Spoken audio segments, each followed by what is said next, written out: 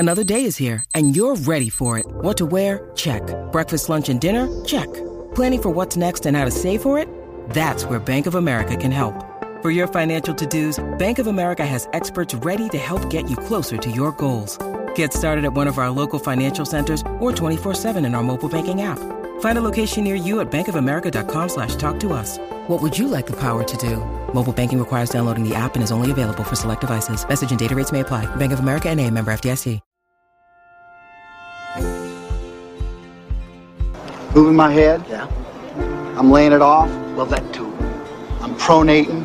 When you're not supinating. I'm clearing too early. I'm clearing too late. My God, my swing feels like an unfolding lawn chair.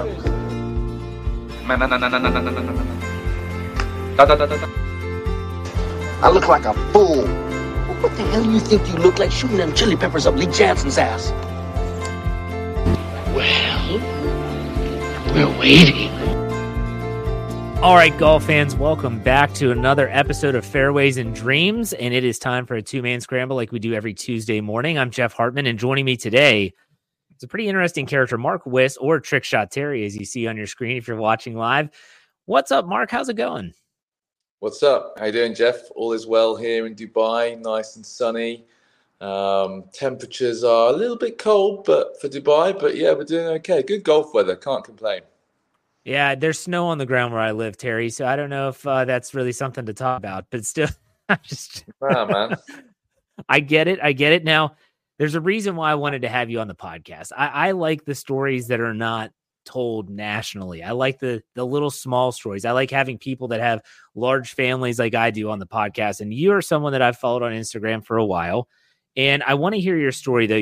Before we get into the golf stuff, you used to be a rugby player, am I right? So tell me what got you from rugby to golf. So it's quite straightforward, actually. When you play rugby, even at the kind of, moderate level that I did, nothing serious really, you tend to start drinking after the game, somewhere around 2 p.m., 3 p.m., and you drink until you can drink no more. So what tends to happen is that your Sunday becomes, you're just a vegetable sitting on the couch, right? And after a while, this gets a bit tiresome. So two or three of us that played rugby together, essentially, we had hit balls as kids, with our dads once in a while, but we basically got into golf because it allowed us to get out of the house on a Sunday. And even though, it was pretty, I was living in London at the time, even though it was pretty, nasty weather most of the time, you felt better for it, right? You go for a walk for 4 hours and you play a bit of golf. That's basically when the bug started, which was about 2015. And yeah, so the bug started then. However, I didn't own my first clubs until 2015. And, rugby was my sport and golf was something on the side. Then fast forward to 2019 and, the body's creaking a bit. And I find myself living in Dubai, which is a bit of a golfing paradise, I guess. And, it's time to pack up rugby. And that leaves quite a void. Nothing kind of really feels like it can fill that void. So I decided that I just fancied being a scratch golfer. I like the sound of it. It suited my sporting ego. I thought that's a good long project. I didn't know how long it would take. I knew it was certainly going to be in the years and not months, obviously. And so, that was the start of it. And that one day I was at Emirates Golf Club, just practicing as I do. And the penny dropped. That's what I was going to do. That's awesome. And so now, before we get into the golf talk specifically, I do have to ask you about fitness. You're a fit guy. Anyone that follows you on Instagram knows that obviously you're a rugby player.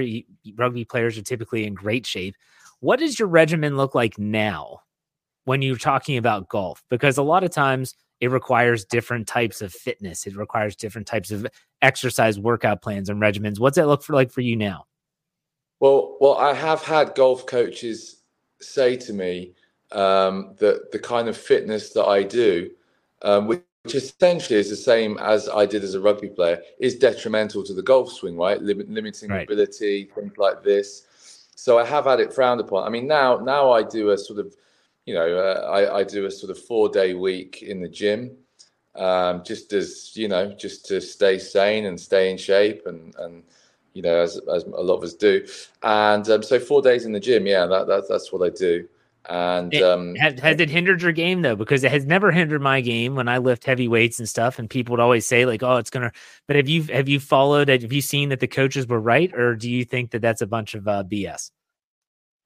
It's a good question. I really have always played golf whilst being a gym goer, so I don't really know. I can't say that going to the gym has been a new thing. I've always been similar weight and strength to what I am now, although I'm probably a bit stronger now than when I took up golf. So I to be honest, if I have good thoracic mobility, then I can rotate and I can turn enough in the golf swing to not really be hindered. And being quite tall, I'm 6'4", 194. I've not been one of these sort of stocky guys. So I've always felt my flexibility has been okay. So there may be one or two people that see this that I don't know, may even see me swing, and there's a guy in Dubai, actually, Russell Hill, who will probably tell me that actually no, he looks at my swing and goes, "No, you're not moving right." Whether that's down to having probably more muscle mass or not, I don't know. So the answer, I'm afraid, the long answer or the short answer to that long waffle is that I don't really know. I don't know. That's okay. That's all right. That's an okay answer. Now let's talk about golf. So in 2019, like you said, you started this golf journey. You were a 12 handicap, and now in 2022, you achieved your goal of becoming a scratch golfer. Now, the first thing I want to ask you, and this may sound odd and maybe out of left field, but what did you learn about yourself in that process? Because that's not easy. There's people that golf their whole lives and never get to scratch, even if they wanted to. And yet here you are in a 3-year span going from a 12 double-digit handicap down to scratch. What did you learn about yourself? Anything? Two things, one positive, one negative. I learned that I have a sport-related anger management problem. Anyone that has played golf with me, obviously on the bad days, will be testament to that. And I learned that I have a determination and a focus that trumps almost anybody that I play golf with. And they are intertwined, right? Because people ask me why I snap clubs, and it all comes back to having that goal and that focus that only a certain standard of shot was acceptable when I was practicing. Otherwise, I would never get to the scratch. Unfortunately, one disappointing thing was that I thought that when I achieved it, I would just become this like happy, sort of buoyant kind of character on the golf course, no matter what, because I'd achieved everything that I wanted to achieve. But once you instill that focus, that determination, that standard across your game, I can't shake it. How many clubs have you snapped? In total? Yeah. I did actually try and make a list of this, and I just gave up. I mean, how many? I would have to probably guess, probably in the mid-20s, maybe. Holy, that's so funny to me. I'm sorry, I'm not laughing at you. I thought I got frustrated on the golf course, and I've never broken a club. But hey, I the one positive thing I can say is that from I think so. I became scratch June 22.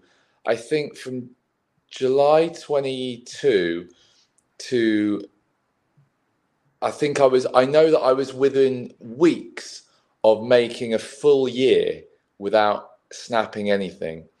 And I know this because I was playing in the UK, where the ground, and this is my excuse, the ground in July, certainly on not so well maintained courses, is rock hard. And I threw my putter on the floor and it snapped. And I was weeks away from making the full year without snapping a club. So there's one bit of snapping trivia for you. So yeah, and do you know what's amazing is I did one about 4 hours ago, so I'm fresh off a club snap. There you go. So I'm picturing, like, have you seen Tin Cup, the movie, before with Kevin Costner? I'm assuming. I actually haven't. No, I know. Oh, but there's a scene where he is arguing with his caddy. His caddy thinks he should hit a 3-wood or a 3-iron, and he wants to hit a driver over the trees. And so he just starts taking out the clubs and snapping them all over his knee. So that's one way of doing it. But hey, maybe you're mellowing out.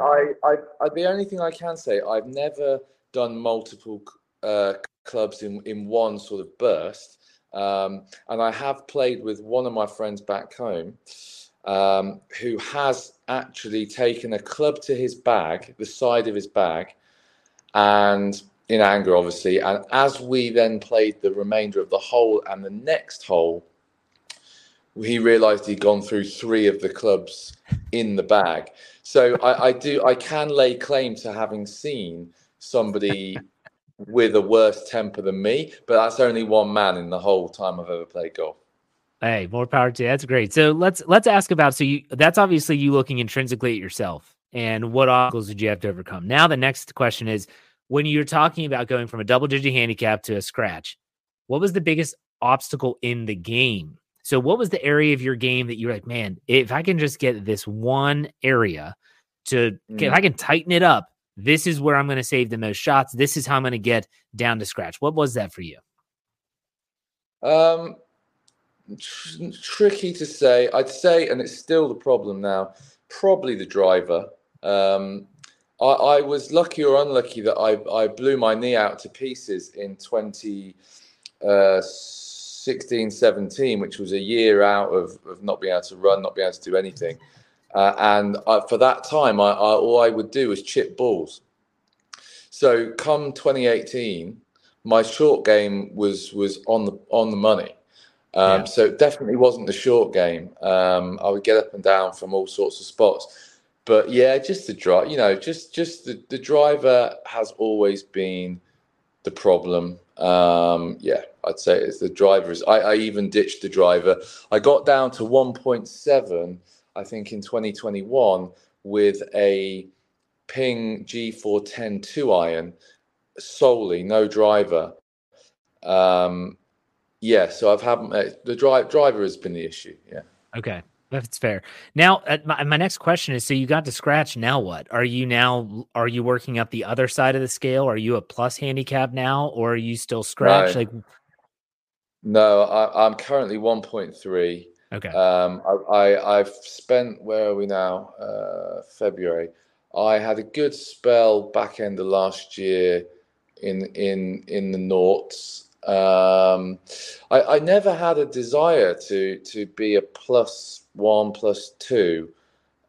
I don't know why. I didn't. Yeah, it's never been a desire. I can't tell you why. It just never. I think because I didn't even know what a plus golfer was for a long time. So it was never sort of there in the distance, whereas everyone knows what a scratch golfer is. So that was always, I knew what that was, and I liked the sound of that. I didn't know what a plus golfer was. So no, yeah, now it's 1.3. I to be honest, I'm just trying to get a more aesthetically pleasing swing now, and for me, I have in my head, if I shoot 76 or better, I'm happy. If I shoot 77 to 79, I'm okay. So that's just how I play. That's just how I'm just trying to enjoy it now, because the 3 years, sounds rosy, doesn't it? Nice little three-year journey. No, it was. I wouldn't recommend it. And really, I mean. Yeah, so now my goal now is to play nice golf. Doesn't have to be anything flash, anything crazy good, and just try and enjoy it. And I haven't won that battle yet. I still play on the edge. I don't know if you can ever lose that competitive edge. Like you talk about it, you had it with rugby. You were obviously a competitor your whole life. I don't know if you ever completely lose that edge. It might dull itself a little bit, but I think you're always going to have that because you are a competitor. And so unless you're going out there just for fun and playing in a scramble, you're going to want to play well and you're going to want to score. And I don't think there's anything wrong with that. But you're happy with your game now, right now? It's okay. It's okay. I'm right now. I am trying to certainly build a driver swing that just sounds stupid. Like that there's positions I want to get into. I don't have enough. You can get really into it. I don't have enough width at the top of the backswing. I have a hip thrust. And these are all things that I learned to game really. But I just want to get rid of them. So I don't like admitting to wanting to be aesthetically better as my number one priority, but that really is the truth. Really, I don't have any more performance goals, which some people will be like, well, why not? That's why we play, but like I was so fixated on those things for so long, I just want to enjoy it now, and I guess that's my take on it. So I have to ask you a couple questions I was just going through your Instagram account, and you are a big Phil Mickelson fan. That's correct? Oh yeah. So Phil over Tiger for you? That is just, I could talk about that all day. On and off the course, yes, 100%. I mean, I've got to admit, and this is so unpopular with people. I didn't even watch golf when Tiger Woods was in his heyday. I have, because I'm a bit of a sports historian, I have gone back and I've watched, 97 Masters through to most of the stuff in the early 2000s. And I understand, it took me a while to understand how dominant he really was, because, I started watching majors probably in 2015, 16. Danny Willett winning the Masters was kind of one of the first. That's one of my first. And I didn't realize that Tiger was winning majors by double digits or in and around there. So I've done my homework and I understand. And for me, the whole Tiger Jack thing, for me, it's Tiger all day for me. The way the game's developed and more depth and so. But Phil or Tiger, I mean, Phil is just, I'm a devout sports fan, mostly across boxing and UFC and always have been. And Phil is a top 3 sportsman in any sport for me, because to be a great sportsman, you have to be at the top of your game or have been at the top of your game. And that's about 60% of what makes a great sportsman to me.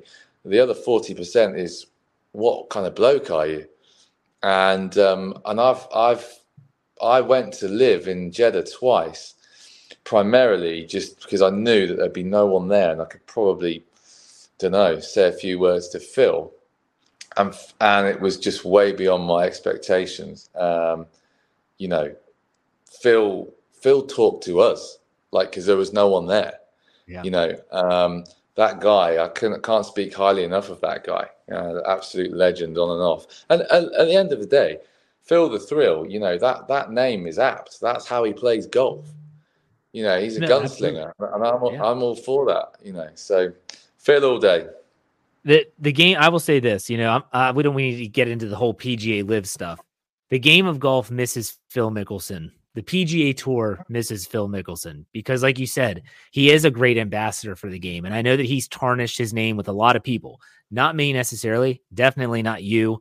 But I will say this, I think that the PGA Tour sorely misses Phil Mickelson being there on a regular basis. And so I'm hoping that eventually they can find some middle ground and get him back there on some of the PGA events that we love to see him and outside of the majors, but we shall see. So I want to finish this up. I don't know if you've listened to any of my other podcasts. I sent you some links, but the 2-man scrambles, I always do a rapid fire set at the end where I ask you some random questions. You answer them as quickly as you want, or if you want to take your time, that's fine too. Are you ready for this?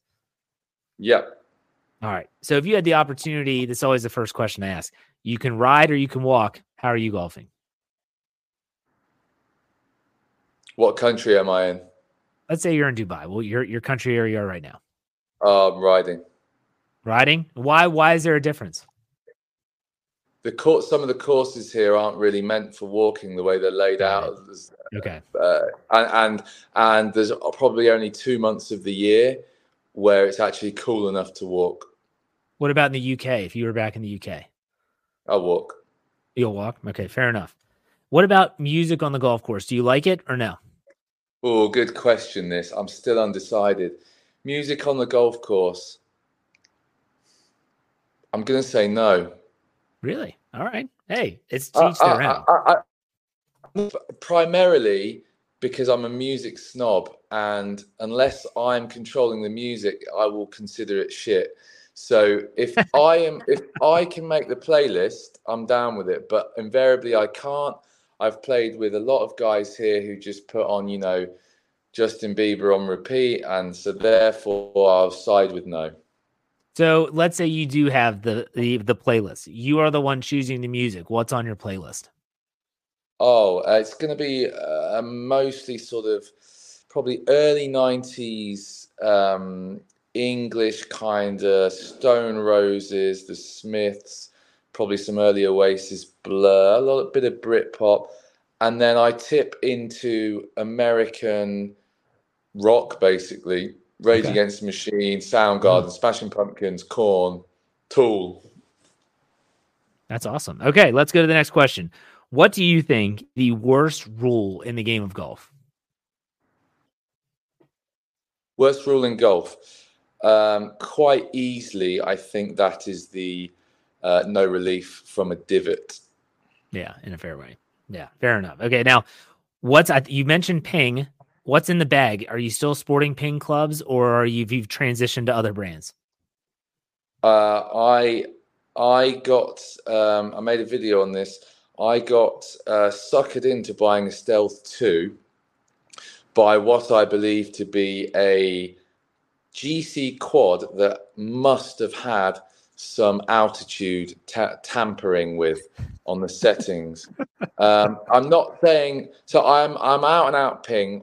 I love Ping. I think I just love everything about Ping, and I play Blueprint irons, and I've got a G425 crossover, and I've got a G410 hybrid, and I now have a dirty TaylorMade Stealth 2 because the numbers were so good, and I just had to make the switch from the G425. However, after a bit more research and stuff, after I bought it, I came to realize that the very numbers that I bought the Stealth 2 on are somewhat cooked and therefore false. So Ping almost throughout. I've got a Scotty Cameron putter, although it's a bit bent. And Stealth 2 driver. Fair enough. What's your favorite golf ball to play? Pro V1X. That's all right. Now, let's say you're standing, you have a hole that is for a match. Doesn't matter if it's a tournament or not. You either need to bust a huge drive down the fairway. You have to make a decent length putt. Which are you more confident in, the big drive or the big putt? The drive. All right. If you had a short play, so we're talking about the short game now, you have a pitch shot, which can be both a bump and run or a flop shot. Which is your preferred method of getting the ball close to the hole? Hard question without seeing what's in front of me. Exactly. But if you're asking me to play like a stock flop shot or a stock bump and run, I'll take the flop shot. Okay. If you have a miss, is it a slice or a hook? If I'm speaking of it's a hook. Yeah, it's a hook. Okay.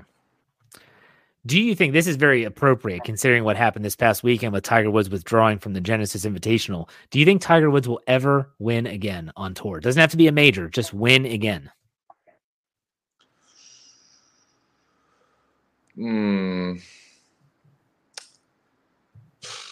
A major, definitely not. Anything on tour? No. Okay.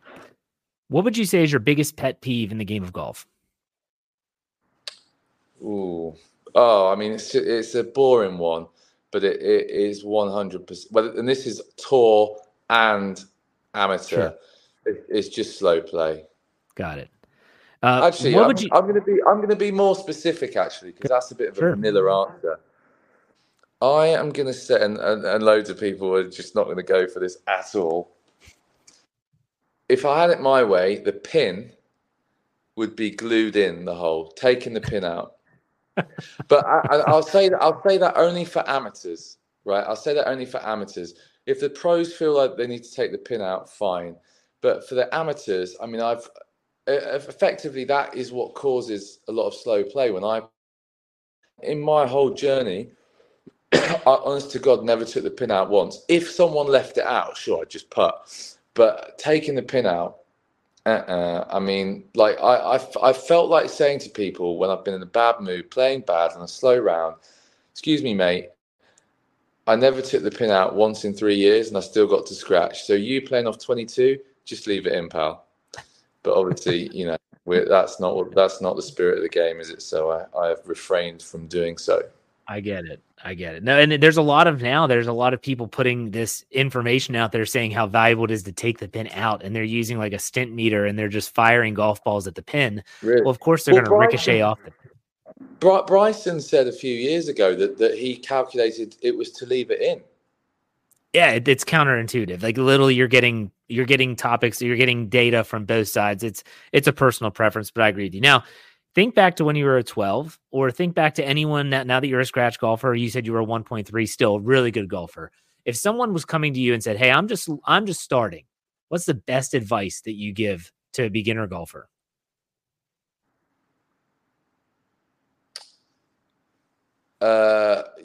You must at any cost get lessons from the best person available.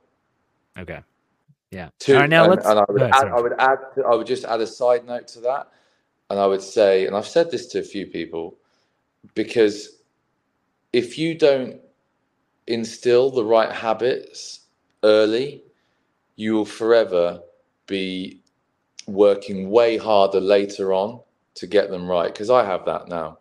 Yeah. I still move my head away from the ball as I'm coming into impact. So I have if I'm not concentrating, it's going to come off the toe. So that I would say lessons. All right. And last question for you. If you have a favorite team format in golf, what is it?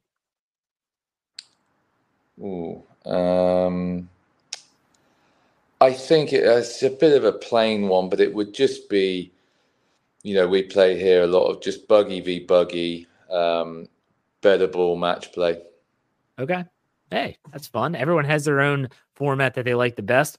And I do appreciate you taking the time of joining the podcast. I want to give you an opportunity to plug social media handles, obviously your Instagram account, or anything else. Go ahead and do that. Yeah, I mean, if you want to just see some semi-comedic, semi-informative, light-hearted videos, the occasional bomb and some praise for Mr. Philip Mickelson, then I am at Shanks to Scratch. That's awesome. And that's how I found it. So I appreciate you taking the time. I appreciate it. Thanks, Jeff. Make sure that you check him out. Make sure you check me out this Thursday on another Fairways and Dreams podcast. In the meantime, thanks again for your time. It's been awesome. You're welcome. Cheers, fella.